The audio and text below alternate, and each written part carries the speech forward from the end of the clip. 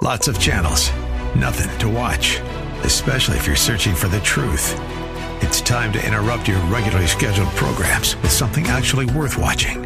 Salem News Channel. Straightforward, unfiltered, with in-depth insight and analysis from the greatest collection of conservative minds like Hugh Hewitt, Mike Gallagher, Sebastian Gorka, and more. Find truth. Watch 24/7 on snc.tv and on Local Now, Channel 525.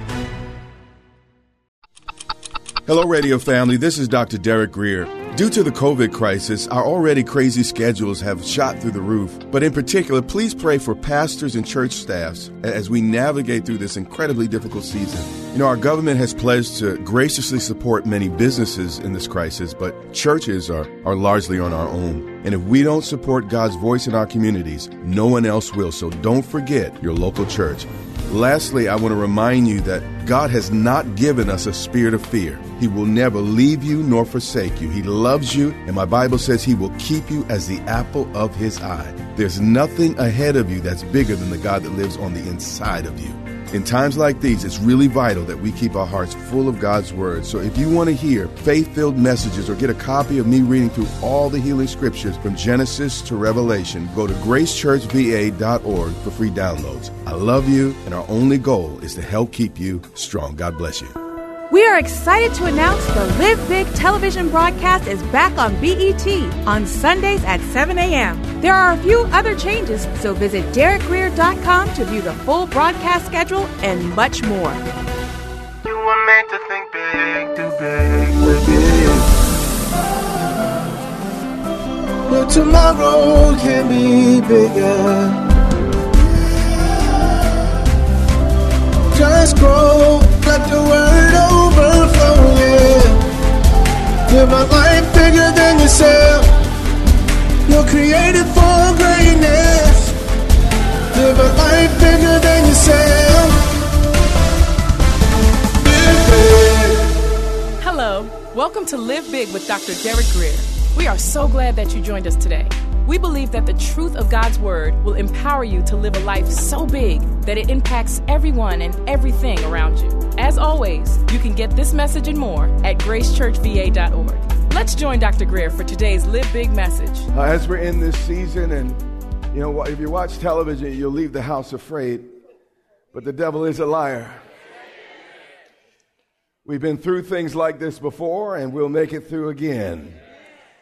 So what I recommend with this coronavirus and any other virus you might be dealing with is just, use due diligence. Wash your hands often. And, Jesus didn't tempt the Lord. He didn't say, well, you know what, I'm going to jump and then catch me. So use due diligence. Be wise, okay? It's okay to elbow or fist bump, if that's what you got to do. But just remember what the Bible says. No weapon formed against us shall prosper. And there's a lot more scary stuff out there than this. So again, just be wise. And again, if you're sniffling and sneezing, live streaming is available. We love you. We hug you from a distance. So again, just stay home till all those symptoms are gone. But for the rest of us, listen, healing's in this room and deliverance is in this room, and God, where two or three gather His name, there He is in the midst. He's in the midst of His people. So continue to show up in the house of the Lord. We're going to back into our subject today, and I just got to salute the wisdom of God. We're in this healing series, we began it right when all this crazy stuff started happening, and I think the Lord was trying to prepare us so that we'd be ready. So we're going to back into our subject. So open your Bibles to John chapter 3 and verse 1, and be patient with me until we get to that place of focus. But by that time, it'll all start to come together. There was a man of the Pharisees named Nicodemus, a ruler of the Jews. Nicodemus was part of the Jewish Sanhedrin or Sanhedrin. And the Jerusalem Sanhedrin could be likened to our own Supreme Court in the United States. He was an incredibly powerful man with a super large job. And the only person with greater power than this ruler here of the people was really the high priest. So this was an incredible man with incredible influence. And we see in verse 2 that this man came to Jesus by night. And I think part of this was to ensure uninterrupted conversation with the master. It was very hard to get a word in with him because there'd be a knock on the door. My daughter's sick, or my cousin's sick, or I have this issue, master. So he came at night, but I believe also the reason he came at night was probably to protect his reputation. He was a cautious man. He was a leading man, and he was unwilling to risk it all until he was sure about this man named Jesus. And by the way, caution is one of wisdom's closest friends. The Bible said wisdom dwells with prudence. And Nicodemus said to him, Rabbi, we know that you are a teacher come from God. For no one can do these things that you do unless God is with him. Now, how many of y'all remember the time when Moses went before Pharaoh? And the first 3 miracles he performed, the magicians and the enchanters were able to do the same. Remember, Moses threw down his rod and turned into a snake? And then they threw down a rod and it turned into a snake. But the deal was Moses' snake ate up their snake. You see, Satan has some power, but God has all power. And Nicodemus knew that only God could stand behind the purity and the consistency and, in fact, the enormity of the miracles that Jesus was doing on a daily basis. So Jesus answered and said to him, and this is important because he knew all of the assumptions that Nicodemus brought with him to this meeting and conversation. And Jesus is really about to shatter centuries of racial pride with a single statement. Watch what he says. Most assuredly, I say to you, meaning I mean what I'm about to say. I'm not stuttering.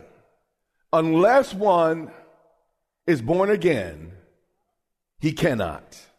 Not he may not he possibly won't, but he cannot see the kingdom of God. You see, it was widely taught in synagogues at that time that every circumcised descendant of Abraham would automatically go to heaven. It was even said that Abraham sat at the gates of hell lest any Jewish person, circumcised Jewish person, accidentally went in. So Jesus is dealing with a whole lot of stuff in this conversation. And he says to Nicodemus, who again is a leading theologian, he's a leading thought leader, if you will, in the nation. And he said, Nicodemus, unless one is born again, he cannot see the kingdom of God. Jesus is saying that no one's ethnicity secures their eternity.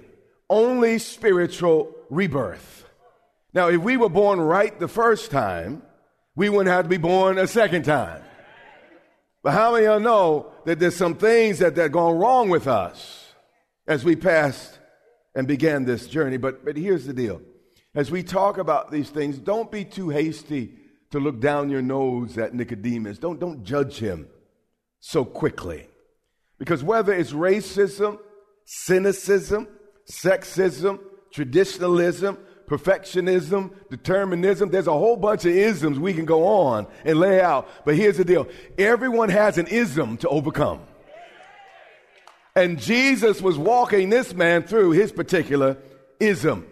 And you say, how could Jesus talk to a man like that? It's hard to influence people you avoid. And I'm so discouraged by folks that won't talk to certain people because they're from a different party and a different. How can you influence people that you avoid? Yeah, I know you're quiet, but if you don't have a conversation with that person, how are you going to impact them? Okay, 6. Verse 10. I wanted to not mention this, but it keeps popping up. I think maybe it was about maybe a year and a half ago.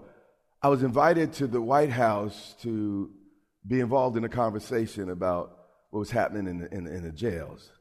And I happened to have a wedding in Seattle, so I couldn't go. But how many of y'all know if I would have went, how much trouble I might have got in with some folk? I don't understand people. How do you influence people you avoid? I know y'all quiet. How are you going to impact somebody you won't talk to? How are you going to be part of the plans at the table if you're not at the table? All right. I feel people judging me. And Jesus answered him and said, "Are you the teacher of Israel and do not know these things?"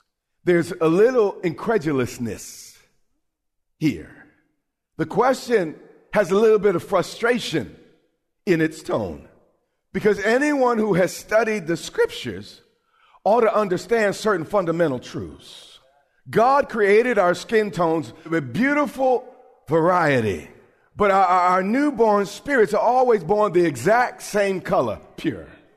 I like the way the NIV captures this next verse. Watch it. He said, "Verily, verily, or truly I tell you, we speak of what we know, and we testify of what we have seen." How many know we is a pronoun? How many of y'all remember that from school? And it's used to describe the speaker. In everyone, the speaker considers part of his or her group. My highest aspiration is to be part of Jesus's we. He said, we speak what we know. His disciples were obviously with him. He might even been talking about God the Father and the Holy Spirit. And we have testified to what we've seen, but still you people do not accept my testimony. Notice those who trusted in their ethnicity, Jesus called you people. He distinguished himself from those people. Nicodemus may have had pedigree. He may have had human accomplishments. But the greatest barrier to truth is the presumption you already have it. So Jesus is actually about to lay into Nicodemus, and this whole thing ends with God so loved the world that he gave his only begotten son. But before he gets there, he has to lean in to this man and make him ready.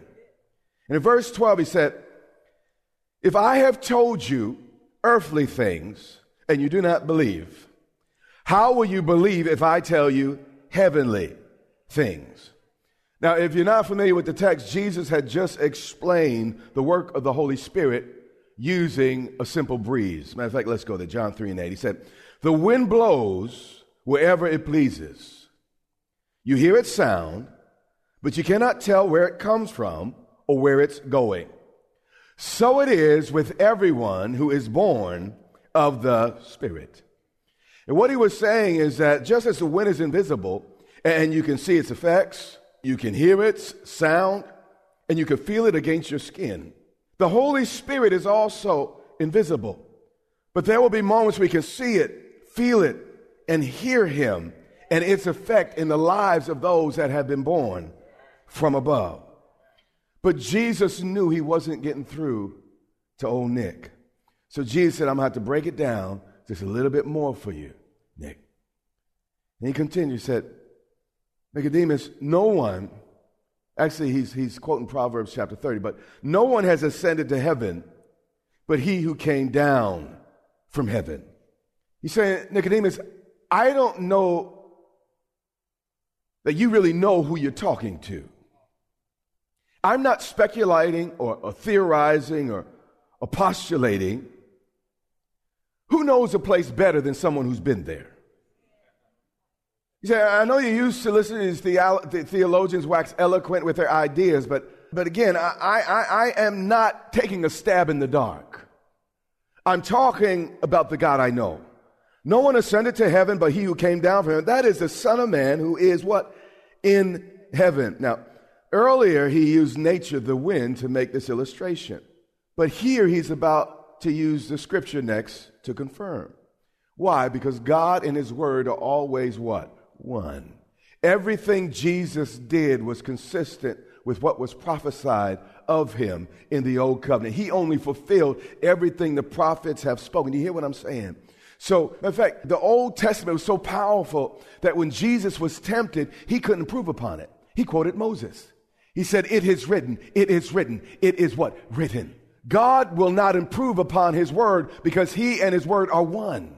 So, if God is speaking to you, make sure that word lines up to that which is written, because God and his word are one. And if it's contrary to what's written, it's not God, because God cannot change. A few of you are convinced. I'm going to get you excited. I want to make you happy. Man, it's just been so much depression and sadness out there. And dear God, I want you guys to be excited about what the Lord is doing. But let's 14. And as Moses lifted up the serpent in the wilderness, even so, watch this, he's quoting Numbers 21, must the Son of Man be lifted up. Jesus pointed to an Old Testament type and shadow to explain a New Testament reality. But what is it he's referring to? Let's go back to Numbers 21 and verse 4. Then they journeyed from Mount Hor by the west of the Red Sea to go around the land of Edom. The Israelites had been walking through the desert for at least 2 years here. And they were dealing with constant heat, dryness, sandstorms, and all the things that comes with living in a desert. And the journey started getting just a little bit long. Anybody ever feel that on your way to the promised land, the journey starts to get just a little bit long? And the soul of the people became very discouraged on the way. And the only thing Moses had to tell him was keep on walking, keep on moving. And sometimes it could be wearisome, it could be tiring, between the point of promise and the point of fulfillment. And the folks got tired. And Lord, I've been walking, I've been waking up every morning, and I know you promised, but dear God, where is the promise, God? And I'm getting tired of this process you got me in, and I want to move on, and I want to get to the other side. And the people spoke against God and against Moses. Anyone really want to be a pastor? Because people with a problem with God are going to ultimately have a problem with you. I like what Aristotle said. He said, there's only one way to avoid criticism. Do nothing, say nothing, be nothing. And they said, why have you brought us up out of Egypt to die in the wilderness? That's what it feels like sometimes. Between the point of promise and while you're in process. Like, Lord, you trying to kill me? I thought you said, let us go into the promise. It flows with milk and honey. That's a good place. But Lord, this process is killing me. Why have you brought us out of Egypt to die in the wilderness? In some level, yes. He wanted them to crucify their flesh. He wanted them to get over themselves. And then they continue, for is there no food and water? And our soul loathes this worthless bread. God, you could have very easily, you're God. We saw what you did at the Red Sea. We saw the 10 plagues. You could have very easily taken us on a direct route to the promised land. But this is important. God is more concerned about the quality of our character than the speed of our process. I know you hate that. I hate that too. But God in his wisdom knows what we need in order to step into what we want. I've had to learn, and I'm still learning. It gets hard sometimes, but you got to hold on to the vision and trust the process. Watch this, verse 6. So the Lord got mad and sent fiery serpents among the people. Now, the desert was filled with vipers and scorpions and all the types of things that lived in the desert. And for the last couple of years, God had protected them from these poisonous creatures. daily. But when the people turned on God, the wall of protection came down. And every snake that had ever wanted to bite a Hebrew was now on the prowl. See, we may imagine in the midst of it, in the heat of it, and in the hurt of it, and in the process of it, that God's abandoned us. But we seldomly realize how much God has shielded us until that shield goes down. I mean, you think you're doing bad, you ain't seen bad. God could have left them in Egypt. How soon we forget. The beds some of us used to wake up in. The places we found ourselves in. And we don't remember anymore. We don't remember how deep down in our heart we were seeking for God and we were grabbing a fix, but ultimately we wanted God. You hear what I'm saying? We don't remember the confusion, how soon we forget. God could have left them in that mess they were in Egypt. God could have left you in that mess you were in your Egypt. But by his grace, he said, Pharaoh, let my people go. That one belongs to me. I'm going to put my name on that one. I'm going to pull that one out. And I'm going to take them through a process. And on the other side of the process will be promise. But they're going to have to go through some heat. They're going to have to face some sandstorms. They're going to have to face some dry seasons in order to get to the place of promise. And the snakes did what snakes do. Now, you might have had some snakes in your life. That snake could have done a whole lot more. You're like, God, why this snake? That snake could have done a whole lot more. While God's favor was on you, yeah, it was a snake. Yeah, it was, but it could have been so much worse. But he kept you. But then you started complaining too much. And God had to remind you, if it hadn't been for the Lord on my side, if it hadn't been for the Lord on your side, you think it was bad, you ain't seen bad yet. And they bit the people, and many of the people of Israel died. Why? It's important. Because ingratitude is worse than revenge. Revenge only returns evil for evil, an eye for an eye. But ingratitude returns evil for good. God had done so much, but they got ungrateful. God delivered them from the muck and the mire, but they got ungrateful. Used to have slave masters beating their backs, but they became ungrateful.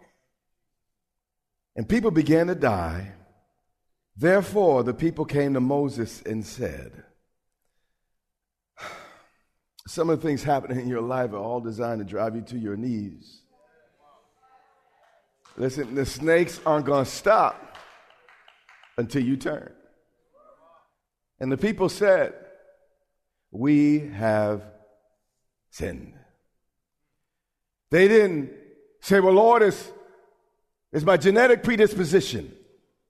Lord, it's the fault of society. Well, it's my upbringing, the way I was raised. Lord, it is my circumstances. No, they called it what it was. We sinned. For we have spoken against the Lord and against you. Now, here's the big test. Can you pray for those who just been bad-mouthing you, criticizing you, knocking on you? They said, Moses, pray to the Lord that he will take away these serpents from us. This is one of the true tests of your spirituality. When folks have been hating on you, when they get sick, you pray them well. People that have been causing problems, when they fall, you don't gloat, you try to help them up. This has been Live Big with Dr. Derek Grier, the radio broadcast ministry of Grace Church in Dumfries, Virginia. It is our sincere prayer that you are blessed and empowered to live big. Listen to this message and much more from Dr. Greer for free at gracechurchva.org. We invite you to join Dr. Greer and the Grace Church family here in Dumfries, Virginia, not far from Quantico Marine Base. We would love to meet you and have you join us for worship, teaching, and fellowship every Sunday and Wednesday. Get directions, service times, and much more at gracechurchva.org. That's our time for today. Join us weekdays at this time for the teaching ministry of Dr. Derek Greer. And remember, until next time, live big.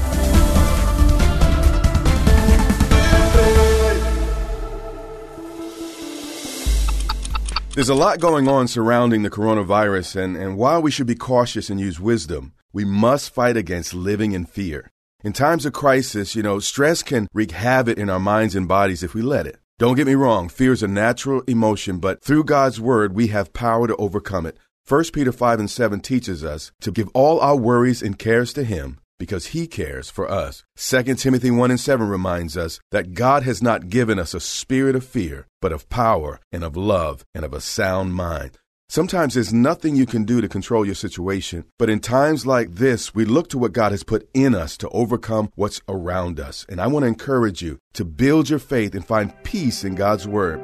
Go to gracechurchva.org to listen to my latest series titled No Fear. Also, get a copy of me reading all of the healing scriptures in the Bible from Genesis to Revelation as a free download. I love you, I'm praying for you, and we will get through this together.